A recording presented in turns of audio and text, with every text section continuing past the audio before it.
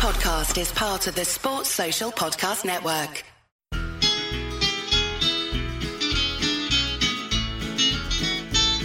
It's the moment of the evening every K-State fan enjoys. Settle down and pour a whiskey, crack open a LaCroix. Please put your hands together and make a little noise for your favorite Wildcatters, the handsome Bosco Boys.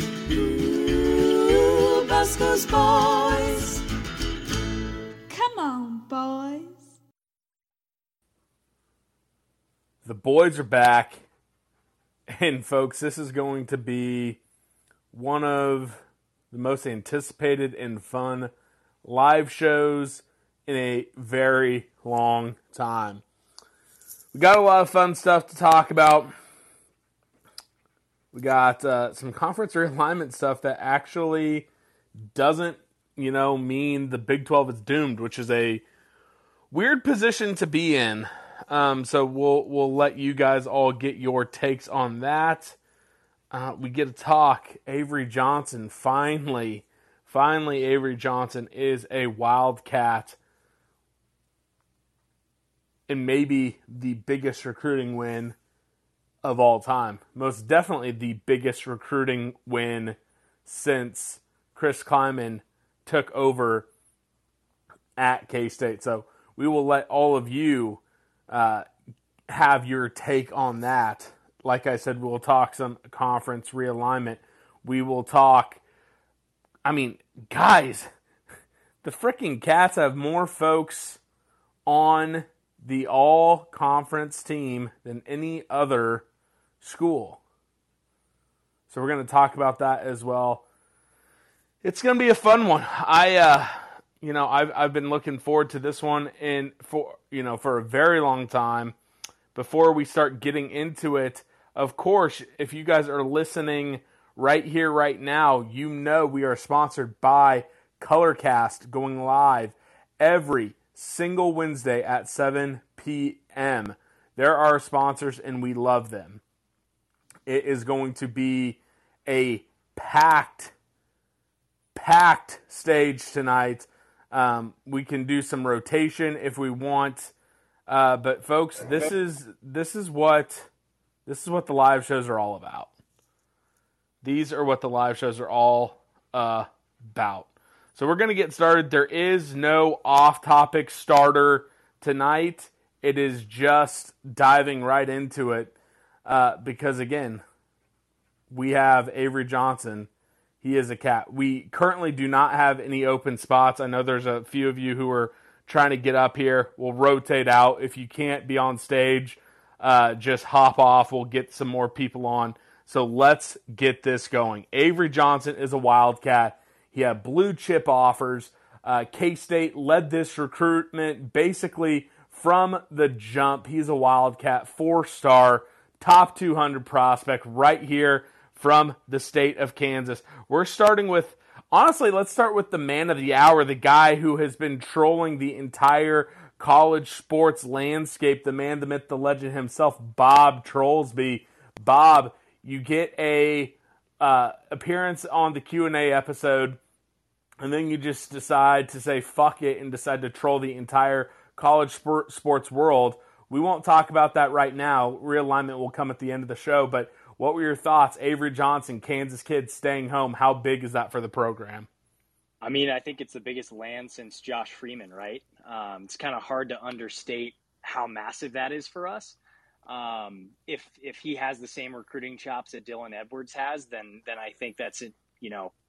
He's going to be bringing in some absolute dogs, some studs with him as well. So pretty stoked to see what's going to happen on the recruiting front.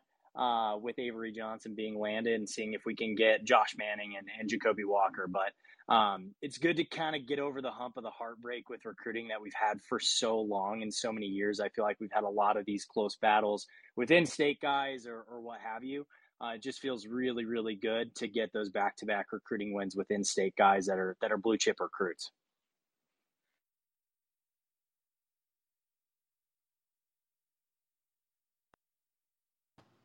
Don't worry, guys. I got this. And then we're going to move on to Cole H. Cole H., what do you think about Avery? Jesus Christ, and you read my mind because I was going to say we're going to stay in the state of Colorado, and I muted myself. Steve saving the day. But yes, Cole, thoughts. Blue chip recruit, we've been talking about it on these live shows for about a year now. What were your thoughts when it finally happened? Oh, man. Just nothing but excitement. I mean, it was a great day for the state of Kansas and a great day for Kansas State football.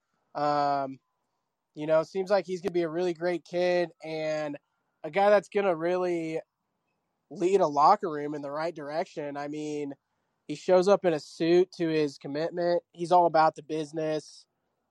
Seems like he said all the right things, and that's something that a lot of 18-year-olds can't do. So I'm excited. I think with all the accolades and everything that he has, it's kind of crazy because it still feels like he's a little bit underrated, thinking about all the untapped potential that he has. For sure, and it's something I talked about with Drew Galloway of K-State Online. He has this elite level athleticism and stuff he can do with his feet, but then you go out and then you get named as one of the Elite 11 quarterbacks, which is a competition that's almost all about your arm strength. That really says something about him. I wouldn't be surprised if he is up for some ratings increase. Let's go next to Hayes next. Hayes, my guy. I think you'll be off campus by the time Avery Johnson I guess he's going to arrive in the spring. But how pumped are you? I don't know if you're in Manhattan this summer, but Kites had it up on their billboard. This is just sending waves through the fandom that we've never seen with the recruitment. Walk me through your emotions on the day when it actually happened and then all the fanfare that happened afterwards. Man, I'm pumped. I'm not in Manhattan. I'm in KC, but this is awesome. This day, we've been waiting for this day for so long. We thought it wasn't going to happen. We thought it was going to happen, just gone back and forth. And we got our guy. And I hope that Manhattan's been partying it up. I think the attitude in the building has been better. So this is great. Yeah, absolutely massive. We're going to go down to Steve Z, saving the day earlier. Steve, you've been following, I like to call out the old heads on the chat. I think it's between you and Chef as the oldest guys on the chat tonight. But how good does it feel to see these elite Kansas kids staying home and then finally the number one player in the state? I think it's been since 2004 since the number one player in the state of Kansas has decided to stay home. And I don't know the last time there was a true blue chip guy who chose K-State out of high school. We had a lot of those transfers come back, but coming out of high school, I don't know the last time we had a 4 or 5 star from the state. How good does it feel? And do you think this is really taking that narrative of, hey, K-State, it's not like KU, the whole we play for Kansas. K-State actually follows through with being a state school. Do you think this is just setting the groundwork for the next blue chip guy? Absolutely, I do. And not just, for Kansas, that is incredible. I'm stoked about it.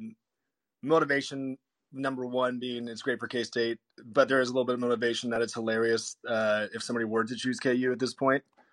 It's also just obviously nationwide with Joe Jackson coming as well.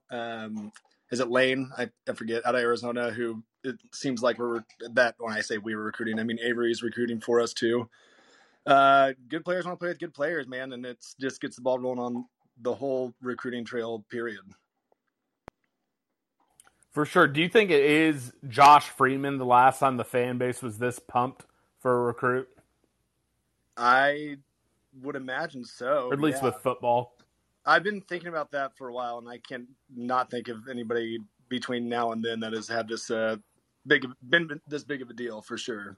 Yeah, and the great part, or I guess the different part is, Josh Freeman, that was a flip late in the process. This is one where against Nebraska too, which is obviously pretty fun. That is great, but this is also a guy who then gets to be part of the class, kind of build folks up. Let's go to Coley Dub down there in Texas. Coley Dub, you've been one of our mainstays. You're on the message boards. You're on Twitter. This was such a roller coaster. Notre Dame comes in, we think we're out. Arkansas is allegedly leading, but we get past them. Oregon, Washington, all of these schools try to come. They can't knock us off the perch. What does this tell you about Taylor Bratt, Colin Klein, and Chris Kleiman and their recruiting chops? Sorry if this sounds terrible. Just let me know so I can hop off. I'm driving currently, but it's a game changer. I don't know. I think they're in a good spot right now to really take this recruiting class and even in the future to the next step and start getting some championships under their belt.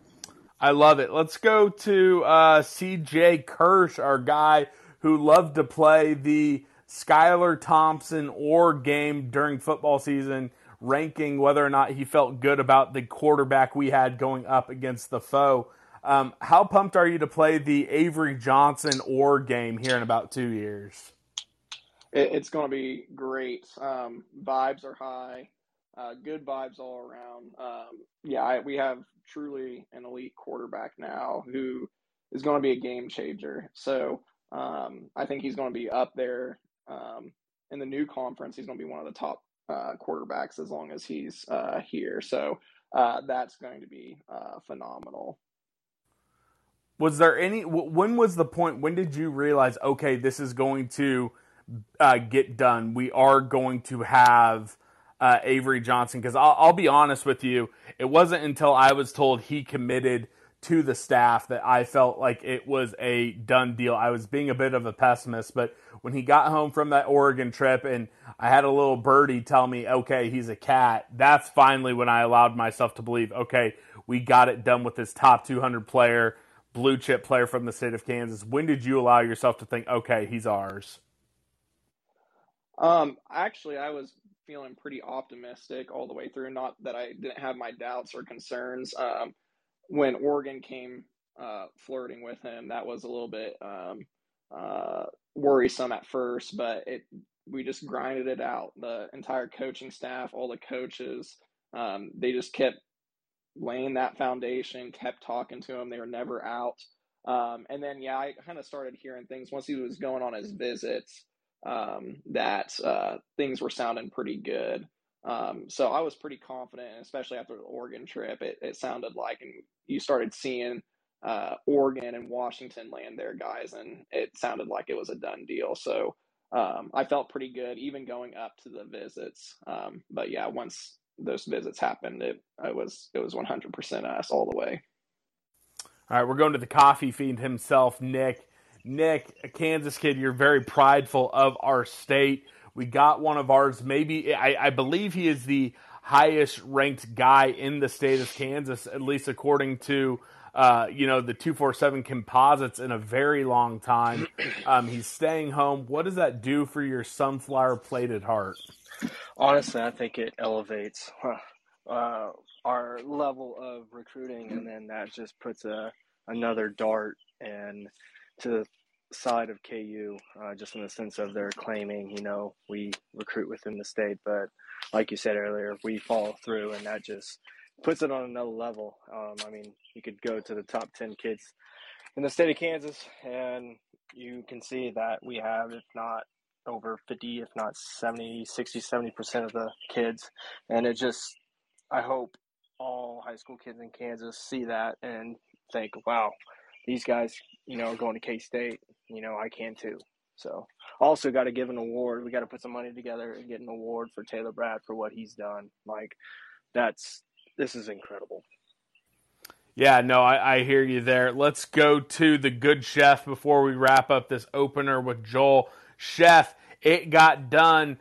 You've been optimistic. You actually were coming at me today for being a little bit pessimistic, not about recruiting, but just kind of saying, hey, man, I need you to step it up. How pumped were you on Avery Johnson Day? It got done. And what do you think this does for the trajectory and maybe even the perception and brand of K-State amongst the high-profile, not just Kansas kids, but just kind of the regional kids? Because we finally got a big win in St. Louis. We're starting to really get in some high-profile battles on the Missouri side of the Kansas City Metro. What does this do just for not just Kansas, but the brand regionally? Oh, for sure. I mean, it's massive for the brand. I mean, we're going to go forward, and it's not going to be um, little old K-State recruiting. It's going to be the juggernaut going into the St. Louis area, the Kansas City metro area. And it seems like the recruiting for all these players, the elite players in the Kansas City metro, the Kansas kids, the near the Missouri border of St. Louis, you get like this cohesive unit where they're all kind of friends. They're all kind of talking. So like if you can get one and you keep those classes going together, they're all kind of like building to a unit where it's cool to go to K-State. We want to go to K-State, and we want to be a team of friends. Basically, it's not we getting a kid from Florida here, a kid from Georgia here, a kid from Nebraska. It's kind of like we're all building in this little pipeline of collection. They're all on the same 7-on-7 teams. They're all on the same AAU basketball teams. They're playing baseball together when they were little kids. It's kind of we've kind of hunkered down, and K-State is the brand to come and be with your friends and dominate, basically. For sure, we're going to go to Joel next. Joel, it's a Wichita kid, and we've seen it ebb and flow. We're still in on a couple KCK, Johnson County guys, but we've really seen the Wichita boys come home to roost. I know you rep Wichita, you're up in Johnson County now, but Avery Johnson, we've seen what he can do. He's a three-sport athlete. He is first-team All-State in all three sports. What do you think's going to happen once this kid can actually focus on just playing football? Oh my God! I mean, the ceiling is the roof, as the great Michael Jordan has said. I mean, he's got that dog in him, and he's shown that at the Elite 11, and I think he'll show that with some of his recruiting chops as well.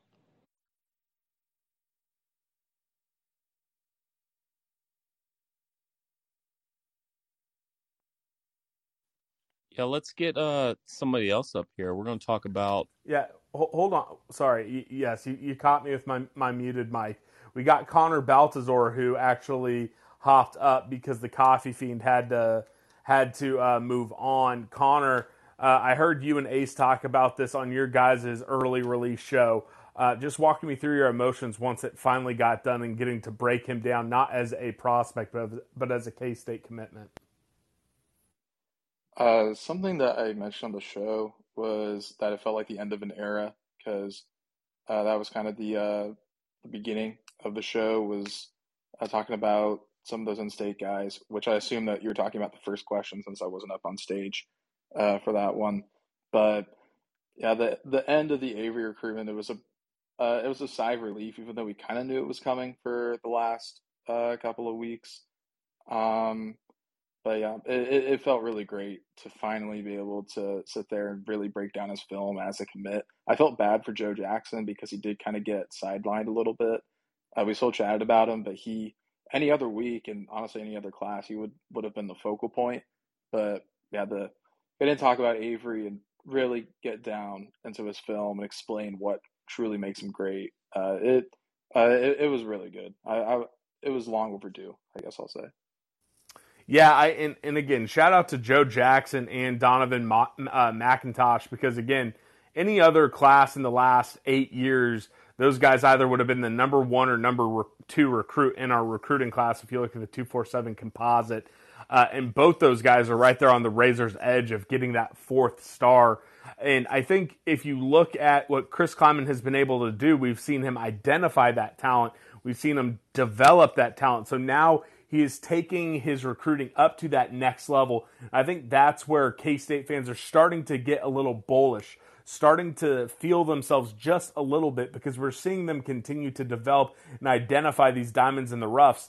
But they're then adding on this next level of player that, especially in this new Big 12, in this new world of college football, you're going to hopefully see K-State kind of take its spot in the upper tier, that upper level of the new Big 12. And I think that's what's really getting K-State fans excited. Before we move on from this, and I think we need to talk about this because, again, I think the pressure on Avery Johnson is going to be something that no K-State recruit has maybe ever seen. So I just want to ask you guys this right now. What sort of expectations or what level does Avery Johnson have to meet for you to say he lived up to the hype that we built up during this recruitment process? I'm going to start with Connor. What is it? It can either be like an achievement, it can be a stat line, or it can be as subjective as you want it to be. What does he have to do in his 3 to 4 years playing football at K-State before he goes off and becomes, or Chris Kleiman's next first-round draft pick quarterback? See, I'm putting that pressure on him already to be seen as a success in your eyes. It's really tough to say specifically just because, like you said, there's going to be an immense amount of pressure on him. And you have to wonder if the hype ever gets too big to truly live up to. But what we do know is that Chris Kleiman has an excellent track record with developing quarterbacks. Took Skyler from someone that I don't think was even on a draft radar, was battling for his job on a daily basis, to an NFL draft pick that may see time this year. So I don't think it's unreasonable to look at Avery and hope for at least a two-time All Big 12 quarterback and push for a Big 12 title, hopefully win a Big 12 title, especially with the amount of talent that's being brought around him. I don't want to set him up for too much pressure, but at the same time, I also understand that he's a lot different than most other athletes who've ever landed. So I think that it's wise to hold a higher bar for someone of his caliber. I hear you. We'll go to Chef next. Chef, again, maybe more pressure, more spotlight on this guy than probably anyone in any sport at K-State, I would say, since Michael Beasley. So what does he have to do to live up to this legend that is being built up before he even walks on campus? And I fully acknowledge that this show is building into that pressure. Well, it has to. I mean, when you're the number one player in the state and you pick your home state school, you're going to feel a little bit of added pressure just because you're the local guy and you're playing the most important position on the field. I think if he's let's say a 3-year starter, that's not out of the realm of possibility. 3-year starter, by the end of it, if we're looking at the trajectory of where Skyler was, but with more winning prestige, like get the talent around him. I think we're recruiting at a clip that Skyler never had around him. If we get players to build around Avery, we could be Big 12 East champions 2 or 3 years running, and we're going to the Big 12 championship, maybe playoff one or 2 years, but for sure Big 12 East champions every time.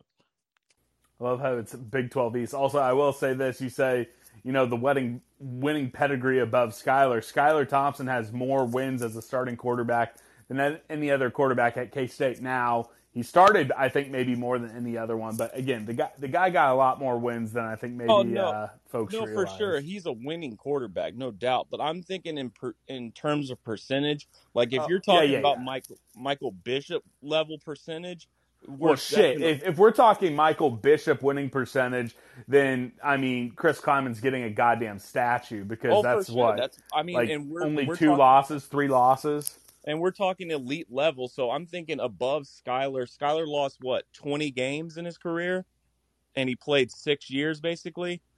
So I think if he's somewhere in the 8-loss range, and he's, I don't know. What if he starts 3 years? What is that, like 35-8? I think that's pretty fucking elite.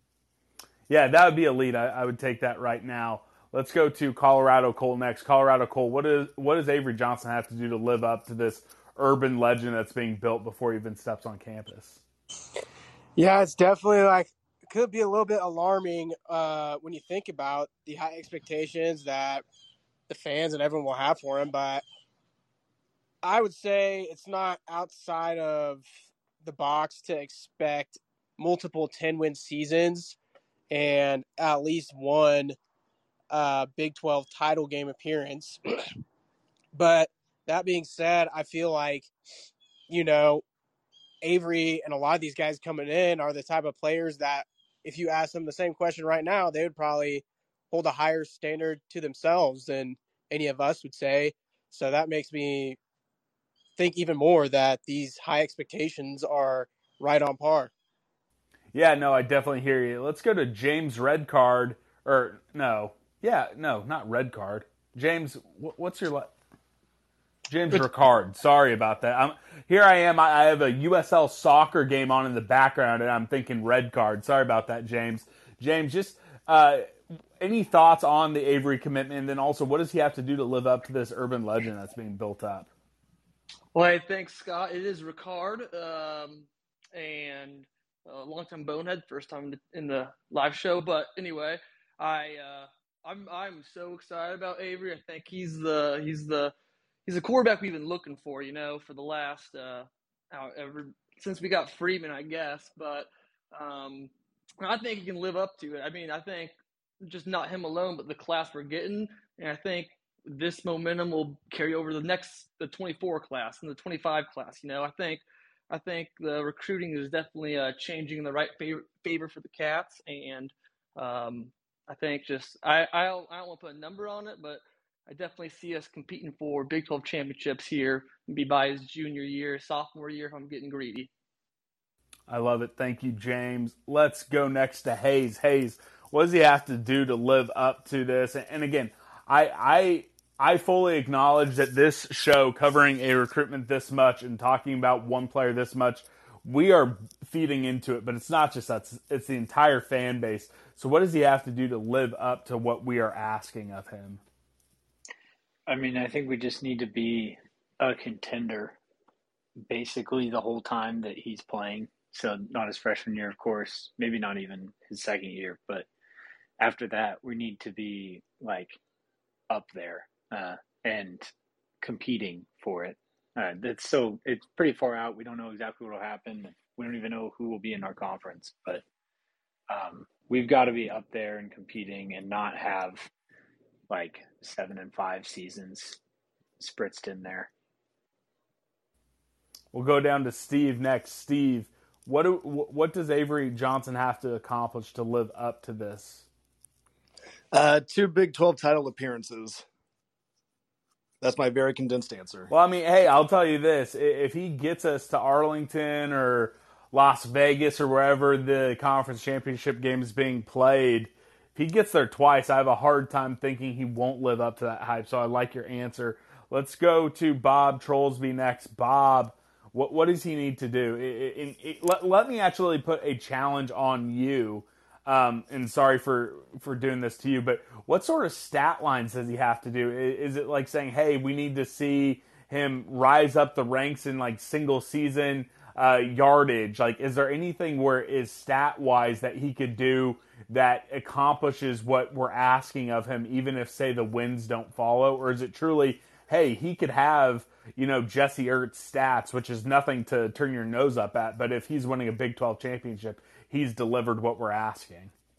I feel like we remember the quarterbacks more so for what they accomplish as far as championships and stuff are concerned than we do more so stat lines. Like Skylar Thompson's going to be remembered for a lot of the stat lines that he had, but at the end of the day, we're going to remember Michael Bishop, L. Roberson, Colin Klein over Skylar Thompson in a lot of cases when we're not just looking at the recency bias of it, even though Skylar has a lot of those stats because he was here for 6 years. I think it would be nice from Avery Johnson's perspective to kind of pivot back to the question. I would like to see him rise up the ranks on some of those stat lines, but I think at the end of the day, it's more so about the team that he has assembled around him. And so if you have Jacoby, if you have Josh Manning, you've got Dylan Edwards, maybe we get and I keep forgetting his name, Randall from Wichita. Joel's boy, John Randall. Yeah, if we keep getting all those guys and they all commit and they stay and they stick around and the transfer portal is not an issue, I don't really care what his stats are at the end of the day, because if he's performing and those guys are performing around him, it's all going to end up, equating to championships and competing for championships, which is ultimately what we're here for. And just from Avery's perspective, I think also I agree with Chef, like 3-year starter, that would be awesome. Winning around a minimum of 8 games a season would be great.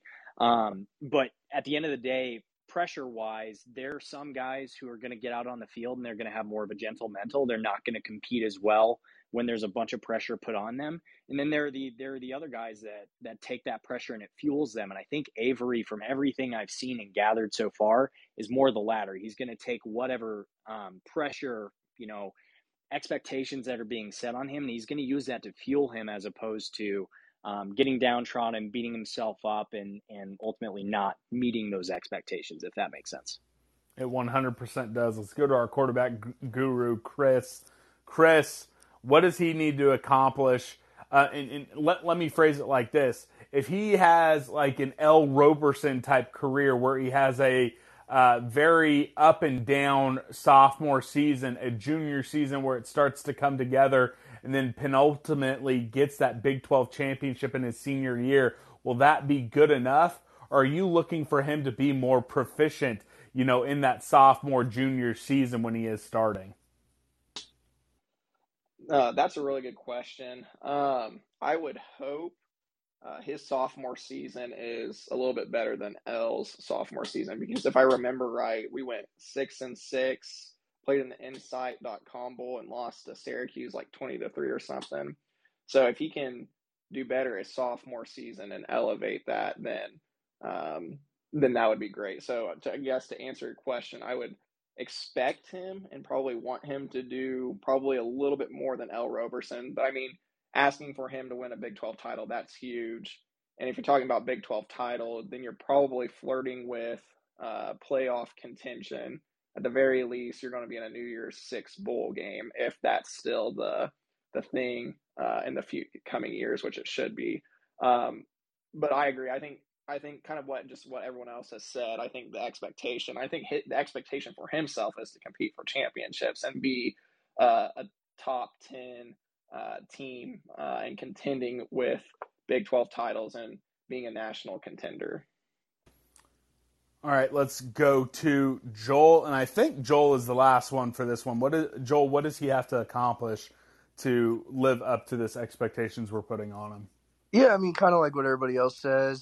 Definitely some Big 12 championship appearances, I think. And then I would like to see him have a better stat line than Josh Freeman, as much as we're hyping him up. So you want him to become the career leading passer? Yes. I mean, I love it. No, don't back down from it. I love it. Yeah, if we put Lane and Manning and who's the other one I'm forgetting? Well, we already got Davis and we already got Davis.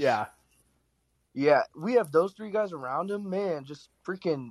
Why couldn't he be the leading passer? I don't see why not. Especially with you're having Dylan Edwards out of the backfield running some freaking wheel routes. Like, who knows? Like the combos could be disgusting. Yeah, I will say, and we're going to move on from Avery Johnson to some of the current studs we have on our team. The final thing I'll say about him for this one, and I would imagine that some of this will bleed into next week, but if they can get it over the finish line, get it into the end zone with Jacoby Lane, with Josh Manning, you already have Will Ancio, who I think is criminally underrated. You already have Dylan Edwards. You already have Andre Davis, who's right there on the razor's edge of becoming a 4-star himself. If you look at some of these elite programs in college football, they are bringing in classes where they grab 1 or 2 4-star, 5-star blue chip running backs, 2 or 3 blue chip wide receivers, and a pass-catching tight end who is uber athletic to go along with that blue chip quarterback. We're about halfway there, folks. And again, I think we are all starting to build up this urban legend, but here's the thing. Avery Johnson's the type of guy, the type of player, the type of recruit who can live up to it. And I think that's what makes this new era, this kind of, climbing, the second act of the climbing era after this Adrian Martinez season, so intriguing. So we are going to move on, though, to some pretty big news. And honestly, I'm going to be 100% honest. I was a little surprised by this because K-State actually had 6 dudes named to the preseason all-conference team, and we had the defensive player of the year. Deuce Vaughn was named as named, but he was voted as a unanimous pick at running back. Malik Knowles was named as the returner. Cooper Beebe was first team preseason on the offensive line. And then on the defensive side, you had Felix Anudike Uzama at defensive end and defensive player of the year. You have Deuce Green at linebacker, and then Julius Brents out there on the boundary corner. Folks, when I saw this, I got absolutely pumped. Now, I wish that we could see what the media ranked K-State, because I have a feeling that even after having all the folks, more than any other school on the preseason team, something tells me we're still going to be picked around middle of the pack. I wish we could see that before this show, but we'll touch on it next week because that's where I feel we're going to be. But it's exciting to see some of these young studs, well, not young, but see these studs acknowledged for how great they're going to be. And again, I love seeing Felix be the preseason player of the year. And I would sometimes, in some years, I'd be a little nervous. Okay, are they going to let this get to their head? You know, Brian Anderson tweeted out after it happened, talking about how Deuce Vaughn was just in his office saying, hey, you got to actually do the work. We saw Felix have that fire in him. I'm not worried about any of these guys letting it get to their head, and I'm excited that they're being acknowledged for how great they are. Let's start off with Chef. Chef, what were your thoughts when you saw it come through? Felix, defensive player, preseason defensive player of the year. Just what do you think these guys are going to be able to do, and do you have any worries about it going to their head? Absolutely not. It's all well deserved. Honestly, I think Julius Brents could have got subbed out with Echo Boydo. Either one, I think they were both deserving. Because they give you 5 DBs, 3 linebackers, 5 D linemen. I think the Echo deserved to be in there. I think we have 2 lockdown corners. I think Jack's got snubbed a little bit at fullback. But I don't think it's going to go to their heads. I think this team got their eye on the prize. I think this is the most cohesive that they've been. The units don't seem like they're falling off. I thought we were going to have a large purge after the spring, but nothing seems to be coming out right now. And I think that's because our units are so tight. I think we have great leaders. Adrian Martinez, I mean, we'll see where he ends up being. And Malik Knowles, even at wide receiver, I think we actually have a deep ball thrower. No shots at Skylar, but I think we have a better deep ball thrower, and that feeds into Malik's game. So I think he could even make it as a wide receiver, and Phillip Brooks could be the returner. Well, there's a lot of potential K-State for first, second honorable mention to be on this board, and I think by the end of it, we're going to end up with the most wins in the Big 12. Yeah, I can't remember if the postseason team has a kick returner and a punt returner, but I agree with you. I wouldn't be shocked if Malik Knowles was number 1 and Phillip Brooks might have been number 2 for that returner slot. Because, again, Phillip Brooks can get it done, especially on punt returns. Malik Knowles is usually the kickoff guy, the crib god, but both those guys are electric back there. Let's now go to Joel. Joel, we have 6. And you can either comment on the guys individually or you can take this one. Does your expectations now about being, oh, hey, maybe a dark horse, or hey, maybe we'll surprise some folks, does it kind of change to saying, okay, no, we have swagger. It's a disappointment if we're not in Arlington since we have 6 of those guys on the preseason team? Well, I mean, first off, I want to start by saying I'm glad they put some damn respect on my boy Deuce Green's name. Like, goodness gracious, he's an animal. But, yeah, I am starting to get a little worried that we're not going to be a dark horse anymore. We're not going to be a sleeper team. I kind of like being that underdog.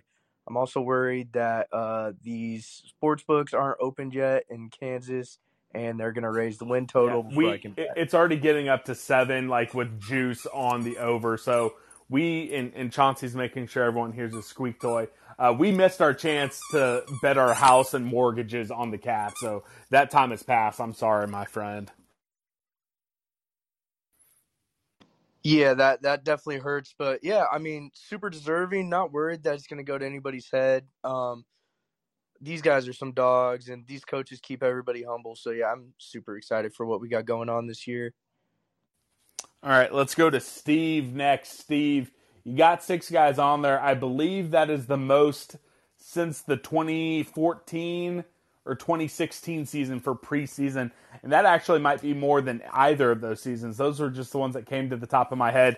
I want to specifically ask you about the defense. I'm not sure what your expectation was for the defense, but when you have a preseason all-conference pick at each level, defensive line, linebacker, and secondary, I can't help but start thinking, well, shit, could we be one of, if not the best defenses in the Big 12? How key is it having one of those legitimate superstars at each level? And again, I think Echo's being slept on a little bit at the other side on the boundary. It's humongous. There's so many things up in the air right now, just in the Big 12 as a whole. If we're talking about like K-State's accolades at the end of the season, like who knows what Venables is going to be able to teach as a head coach to his defense or whatever, if he's going to be hands on or whatnot. But we definitely have that shot. It is really a lame ass sidestep, but injuries are just going to be so fucking key to us if we don't have the depth that we're hoping for. If we have the best guys, that's great. But if one of them goes down, we don't have anybody to back them up, then, I think that's been our issue for a long ass time, is that we have some stars and just don't have the depth to keep the whole defense as a whole going well, or either side rather. I also want to jump to the defensive player of the year. I think Khalid Duke has just as big a shot as being defensive player of the year. If offensive lines have to guard both of them all year, him and Felix, I think that it's going to be a coin flip of who it could be positioning for that spot. I'm glad you brought that up because at this time last year, we were all talking about Khalid Duke being the guy. I think if folks go back and listen to the Bonehead prediction episode, there were a lot of folks saying he would be the defensive player of the year, and he had that injury. I think that we could find ourselves come mid Big 12 play in obvious passing downs where you have Nate Matlack on one side, you have Felix Anudike Uzama on the other side, and then you have Khalid Duke standing up off one of those edges. And I think that is going to bring nightmares to tackles across the Big 12. So I'm glad you gave that a shout out. Let's go up to Hayes next. Hayes, let's go over to the offensive side of the ball. Bijan Robinson, I think, was named as the offensive player of the year. But here's a fun little thing. He was not a unanimous pick for first team all conference preseason, but Deuce was. Do you think he's maybe robbed a little bit of that? Because it's a different award. That's a different slot on the ballot. So do you think, hey, maybe Deuce was robbed a little bit of that preseason offensive player of the year? I do think there is a case to be made that he was robbed of it. I wouldn't call it a robbery. They're kind of like a 1A, 1B. If you pick Bijan, I really don't blame you. But not to step on your question, but I'm pretty sure he was also unanimously picked. Okay, well then that's a mistake by me. And folks always correct my questions if I have it wrong. I have a big ego, but if I'm wrong, please just mush me and tell me I'm an idiot. It is super weird to me that you could have two guys at the same position unanimously picked. It just shows how far and away better they are than everyone else. But they're also far and away better than every other running back in the country, in my opinion. So I'm fine with Bijan being picked because, like I said, if he's one, Deuce is two, and that's not just in the conference. All right, let's go down to James. James, who on the list do you think we're going to look back and say, hey, he had the best year? Out of those 6 guys, who do you think is going to have the best season? Yeah, well, I think it has to be Deuce, I would say, just because, I mean, we've all seen what Deuce can do, and I think he's only going to elevate. I think defenses will be more keyed in on him, but I would say Deuce. But I know it's been mentioned, but I've been a big Echo guy ever since he kind of got thrown into action against OU during the COVID year. And no disrespect to Julius Prince. I think he's a fantastic cornerback. But I was a little surprised that we saw him in over Echo, but that's just my 2 cents. All right, let's go up to Chris. Chris, you can comment on anything if you feel like I'm pigeonholing you into talking about quarterbacks too much. But if you want to take this question on, I'll ask this. What does Adrian Martinez need to do to jump the projected newcomer of the year, and then also Spencer Sanders, who was listed as the preseason first-team quarterback? What could Adrian Martinez do to get into that conversation? Well, I think first and foremost is to win games, compete for the Big 12. Then the second one, limit the turnovers. So not just interceptions, but fumbling the ball. If he can do that, he should have a pretty good shot at newcomer of the year. And I think he could be up in the running for that, obviously, because Big 12 this year will be a little bit down. There's still going to be some good quarterbacks. You'll have Spencer Sanders, who is kind of hit and miss depending on games, but he's got a lot of experience. And then down in Texas, you have Quinn Ewers, who is this highly touted recruit, but unproven. And you have JT Daniels, the West Virginia. He's a transfer. I'm not sold on him. He has not been able to play consistently or for very long at each of the schools he's been at. So I think he has a good shot. As far as the rest of the group, it was awesome to see that many guys for us be on the all Big 12 team. I don't even know the last time we had that many. So if someone could look that up, that'd be awesome. But having that many dudes on the Big 12 team was awesome. So that's really exciting. Now we just gotta live up to it. All right. So much is expected of us, and we can't fall on our faces this year. So we got to live up to it and compete, baby. All right, we'll go to Joel next. Joel, we got 6 guys on there. Who is a guy that was not named to the all-conference team preseason that you think has the best shot of being there in the postseason? Yeah, for me, I mean, first or second team? Yeah, first or second. Yep. Yeah. I think Nate Matlack could honestly be that guy. I mean, Khalid Duke, if he kind of, I think we're sliding him back to play linebacker. If Matlack takes a lot of those opposite side snaps, he could be disgusting. Look for him for sure. Awesome. All right, and then we'll go to Connor. Connor, of those 6 guys, are any of them a surprise to you? When you saw them come through, were any of them like, oh, wow, that's a pleasant surprise. I didn't expect the media to come through and put them in the first team preseason? I'd say probably Daniel Green, because I feel like he's really flown under the radar, despite being really good, I think. I've really liked Daniel Green. I thought he had an excellent season last year, and I felt like he got supremely underrated. But it seems like he's getting at least some level of media respect now that he's been on the preseason team. So I Daniel Green's the easy answer there, but Julius Brents is probably another acceptable answer there as well, considering that he's kind of flown under the radar just for not having a lot of interceptions. All right, we're going to go to Bob Trollsby next. Commissioner, thoughts on this list? 6 guys up there. When you saw that come through and saw K-State had the most, did that then raise your expectations, or is it holding steady with whatever it was before you woke or when you woke up this morning? I think the thing that was most surprising to me was only seeing Oklahoma with 1. I mean, regardless of what their expectations are this season or not, I feel like they're always overinflated, similar to Texas. And we're in a situation where they have as many preseason all Big 12 guys as Kansas, which is laughable. But I'll take it. I'll take those small victories over the teams that are leaving for sure.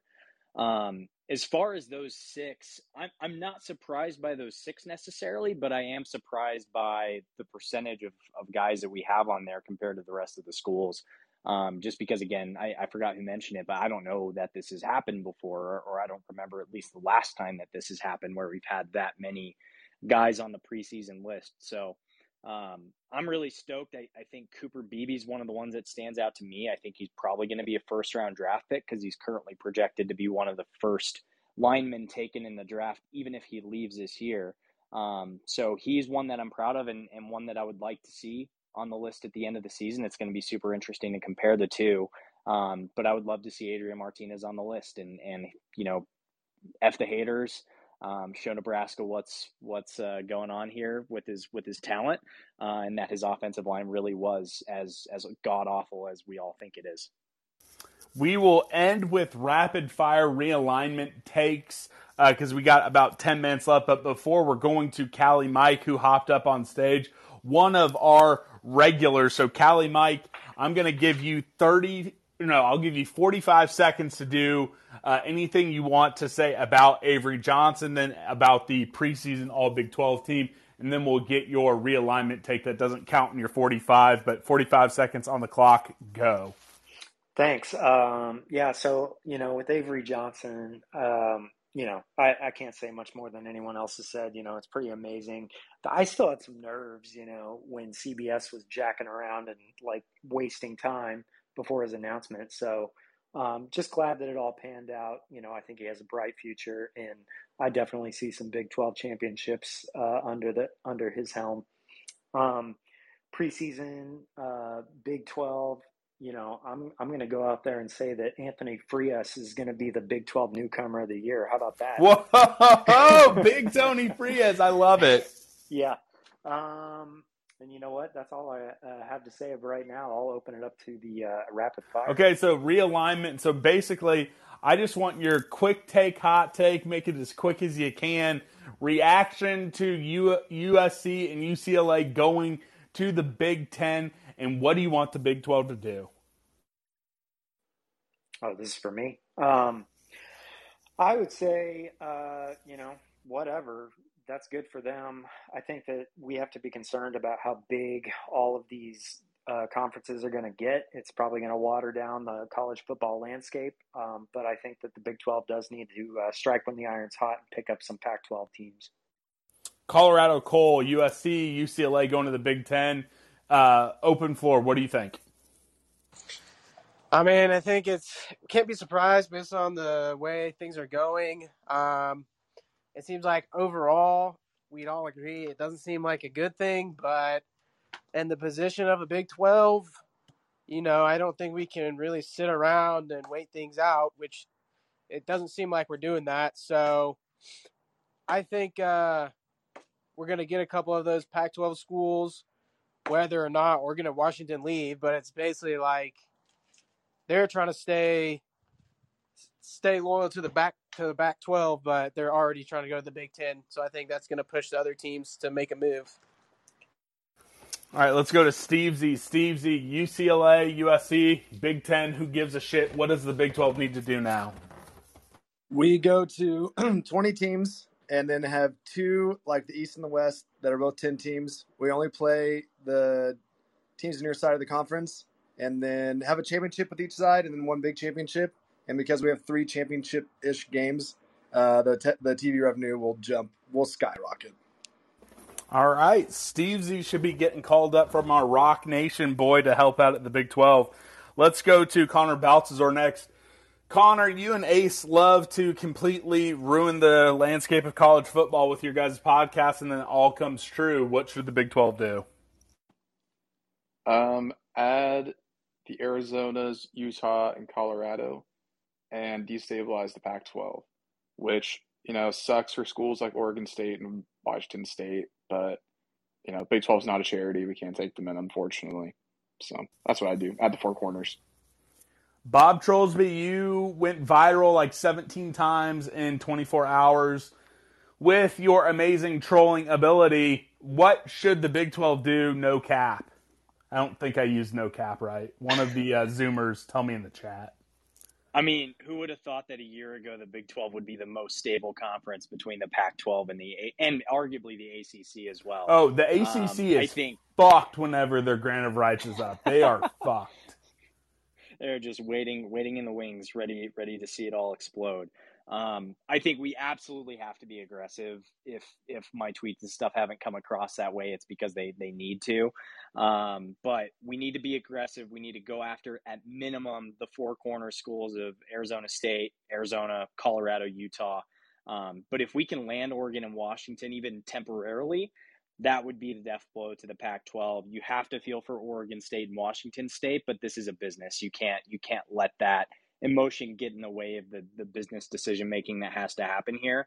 And similar to recruiting, again, where it's been kind of doom and gloom, we've lost out on a lot of these battles. The Big 12 for a decade plus now has only been playing defense. It's nice to finally be in a position where we can be the aggressor and land that death blow, hopefully on the Pac-12. My hot take, that was my not very quick take, but my hot take, I don't think we end up doing anything, and that's frustrating, but we'll see what happens. Yeah, it will be interesting to see what we end up doing. Let's go up to Hayes next. Hayes, just let it all out with conference realignment. Pretty much everyone said my thoughts. The easy and right answer is to add the four corners. I think that Oregon and Washington would be a nice plus. For some reason, I just can't make myself care that much about getting them. I'm sure they'd help with money, but we're just a stepping stone anyway, so that'd be cool. If they want to come by, we'll welcome them. But I'm a little worried that the momentum has slowed down with how much the Pac-12 ACC alliance thing is bullshit. Don't listen to that. But I'm a little concerned about them trying to keep the Pac-12 a thing. And I do ultimately think that they'll see the TV numbers and be too scared off that the number will be so low that the realignment will continue to happen, but it may take a while. And I'm just not quite as confident that we become the super conference, like way in the lead for third, that I thought we would be yesterday. I will say everyone just needs to remember the 51-day roller coaster ride that was last year. It was 51 days from when UT and Oklahoma left the Big 12 to when we announced the addition of those four teams. And the majority of that time, ESPN was trying to say the Athletic was going to poach the Big 12. So I'm not going to worry about it. I want to see us do something. I understand why folks might be a little pessimistic, but we will see. Let's go to Joel next. Joel, what do you want to see the Big 12 do, and what were your thoughts when you saw USC and UCLA to the Big 10? Yeah, original thoughts on USC and UCLA to the Big 10 was that I don't know how they're going to defend power football or if they've ever seen a fullback or the snow. So good freaking luck. But what the Big 12 needs to do, kind of what everybody's been saying, is take both the Arizonas, Colorado, Utah. I would love Washington and Oregon. I think it'd be cool. But then also I think we need to go and get Louisville for Cincy, and we need to go get Va Tech for West Virginia, and then we'd have we're already a nasty basketball conference, but that would be filthy. Shut all those cappers out in Lawrence up. Yeah, I will say if we survive through all this to the point where the ACC grant of rights are up, I don't think Virginia Tech will be on the table. I think they end up in the SEC, but I very well think we could see a potential to grab Louisville. I think, they could end up in the Big 12 like by 2040 if the Big 12 survives through this all. Chris, it looks like you might have dropped off. If you're there, say something. If not, we're going to end, I think, this conference realignment point with Chef. Let's go, Chef. Okay. So yeah, when it comes to the USC and UCLA out here in Ohio State fans could really give a damn whether they're in the conference or not. It hasn't moved the needle. I'm thinking obviously it's for the LA market and the money, but seeing UCLA versus Purdue in November doesn't really move the needle for any of them here, whether they'd watch it or not. So they don't care. But for us, I think we need, for the Big 12, I think we need to gobble up as many teams. I think everybody's pretty confident that the ACC is going to dismantle and all the big teams will leave, which would make me a little bit nervous. I think our solidarity would help a little bit, but UCF is on the table for them. I think Cincinnati would be on the table for them. West Virginia would be on the table if they would try to do what the Pac-12 is talking about now with trying to poach teams from the Big 12, which I don't think is a possibility. But maybe in 14 years, the ACC might have more pull for those teams out east when we expand west. So I think we just need to gobble up as many teams as possible. And in 14 years, who knows, maybe like a Boise State or something like that, their brand is so big or whatever. I don't know. But just we need to gobble up as many teams as we can. So when ACC starts maybe attempting to poach, that we're not stuck with 10 teams again or whatever. And then we're right there on the chopping block again. I think we need to find our place into the third peg and be that third team where it's undeniable that you can't get rid of that many teams and just be a two conference team, the Big Ten versus the SEC. I think the Big 12 needs to be in that third tier, and we need to live there, and we need to dominate. And when it comes time to beating that ass versus whoever comes calling LSU again, K-State needs to take the throne, take the mantle, and kick that ass. I love it. And I'm sorry I skipped over Colorado. Cole, you're right there in the middle of it. What's the vibe out in Colorado? Do the Buffaloes want to come home? Twitter makes it seem like they don't, but what are your thoughts and how have you been following this? Uh-oh. Colorado Cole. Cole H. Hey, sorry, Scott. There we go. I thought you already hit me this round. Oh, I thought so too, but then Joel was saying Colorado Cole in the chat, and I thought I missed you. Well, My bad, I'm hit me the round before. Hey, but I will say, Freaking A, Joel. Freaking A, I'm Joel. sorry, I love you. Say it back. Yeah, I love you too.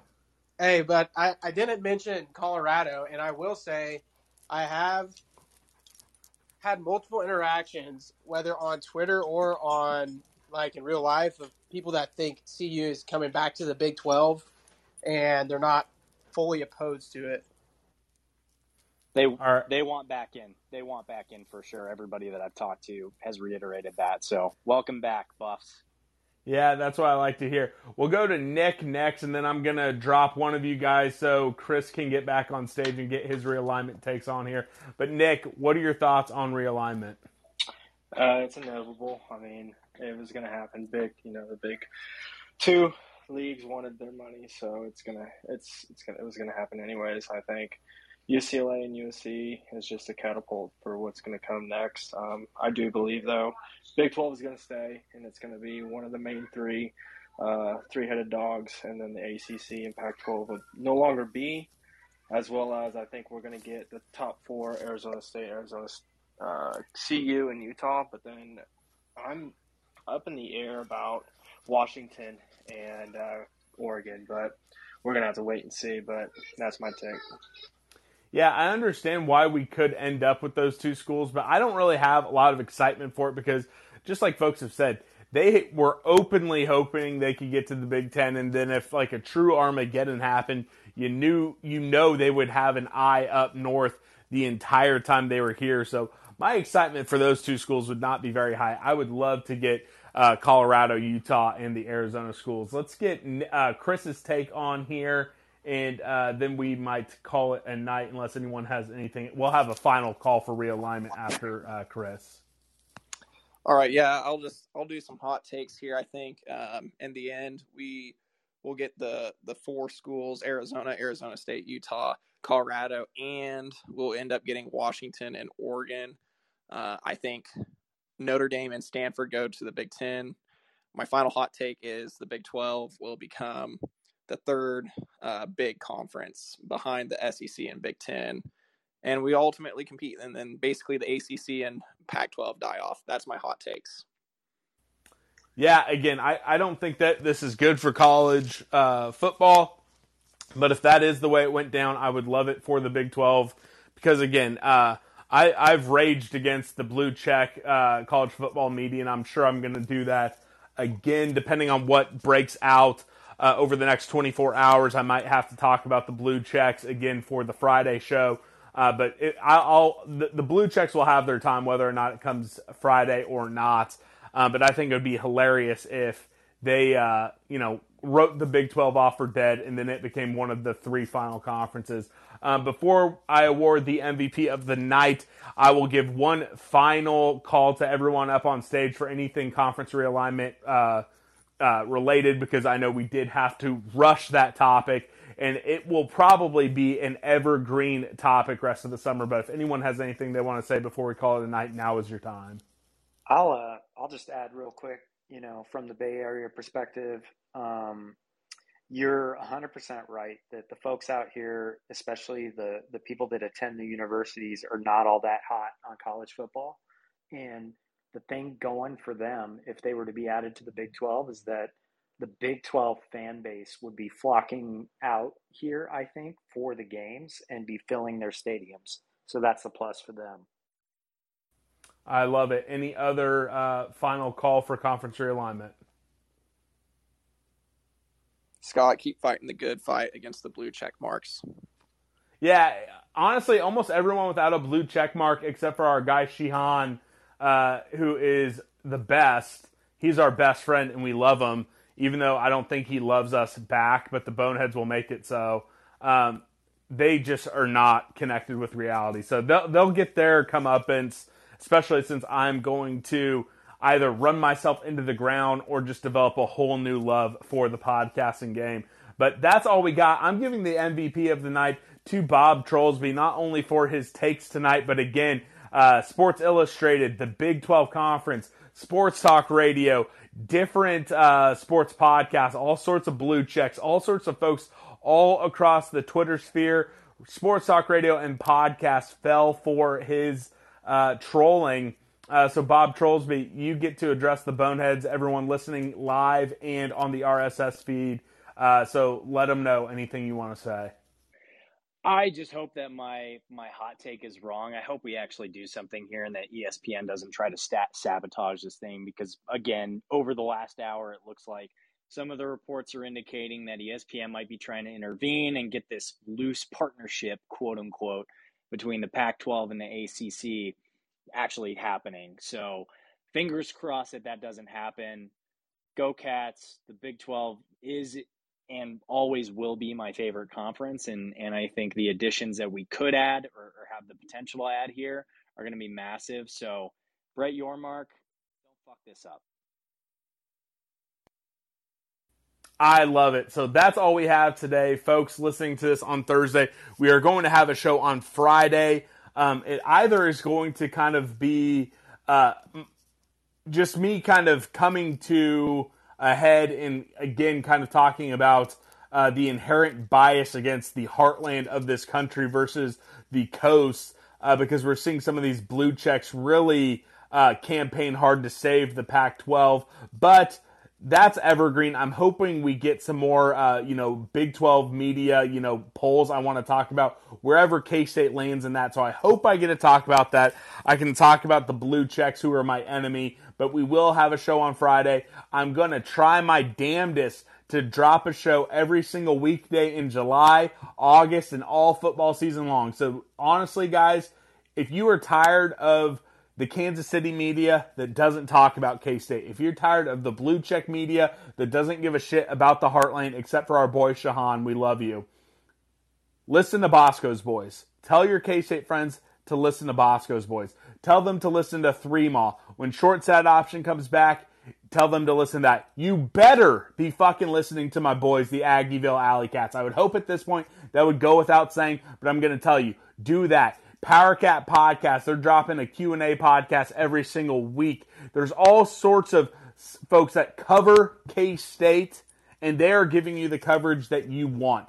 Don't be dependent on the blue checks. Don't be dependent on 810 or 610. Although C-Dot, my boy, even though we fight about Byron Pringle, he's been bringing on Derek Young with a little bit of frequency, so I'll give him a pass today. But again, if you want more K-State football talk, if you want more K-State sports talk, it is supporting the podcast and the folks who are actually covering your team, because Kansas City's not going to do it. The blue checks aren't going to do it. Again, I named them off. There's some more there's always something going on with the student radio. But again, make sure if you're listening to us, you better be listening to Aggieville Alley Cats, and please check out all the other ones. That's all I have. I love you guys. Metaphorically speaking, Grant's not on Twitter. He's not always on the show, but I promise you, in your heart, if you search in your soul, he's gargantuan, and he's waiting for you at the Cat Head. Go find him in your heart. Avery Johnson, meet me at the Cat Head.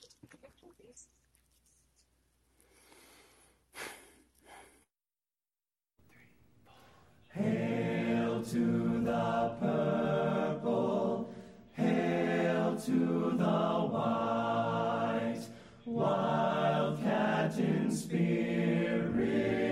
wildcat in fight. Hail alma mater, from sea to sea, onward forever, hail victory. Fight, UK State Wildcats form, alma mater fight. Glory in the combat for the purple and the white. Faithful to our colors, we will ever be. Fighting, ever fighting for a Wildcat victory. Fight, fight, fight, fight. UK State Wildcats for alma mater. Fight, fight, fight, fight. Glory in the combat for the purple and the white. Faithful to our colors, we will ever be. Fighting, ever fighting for a Wildcat victory. Go State! 1, 2, ba-da-da-da-da-da, ba-da-da-da-da, ba-da-da-da-da, ba-da-da-da-da,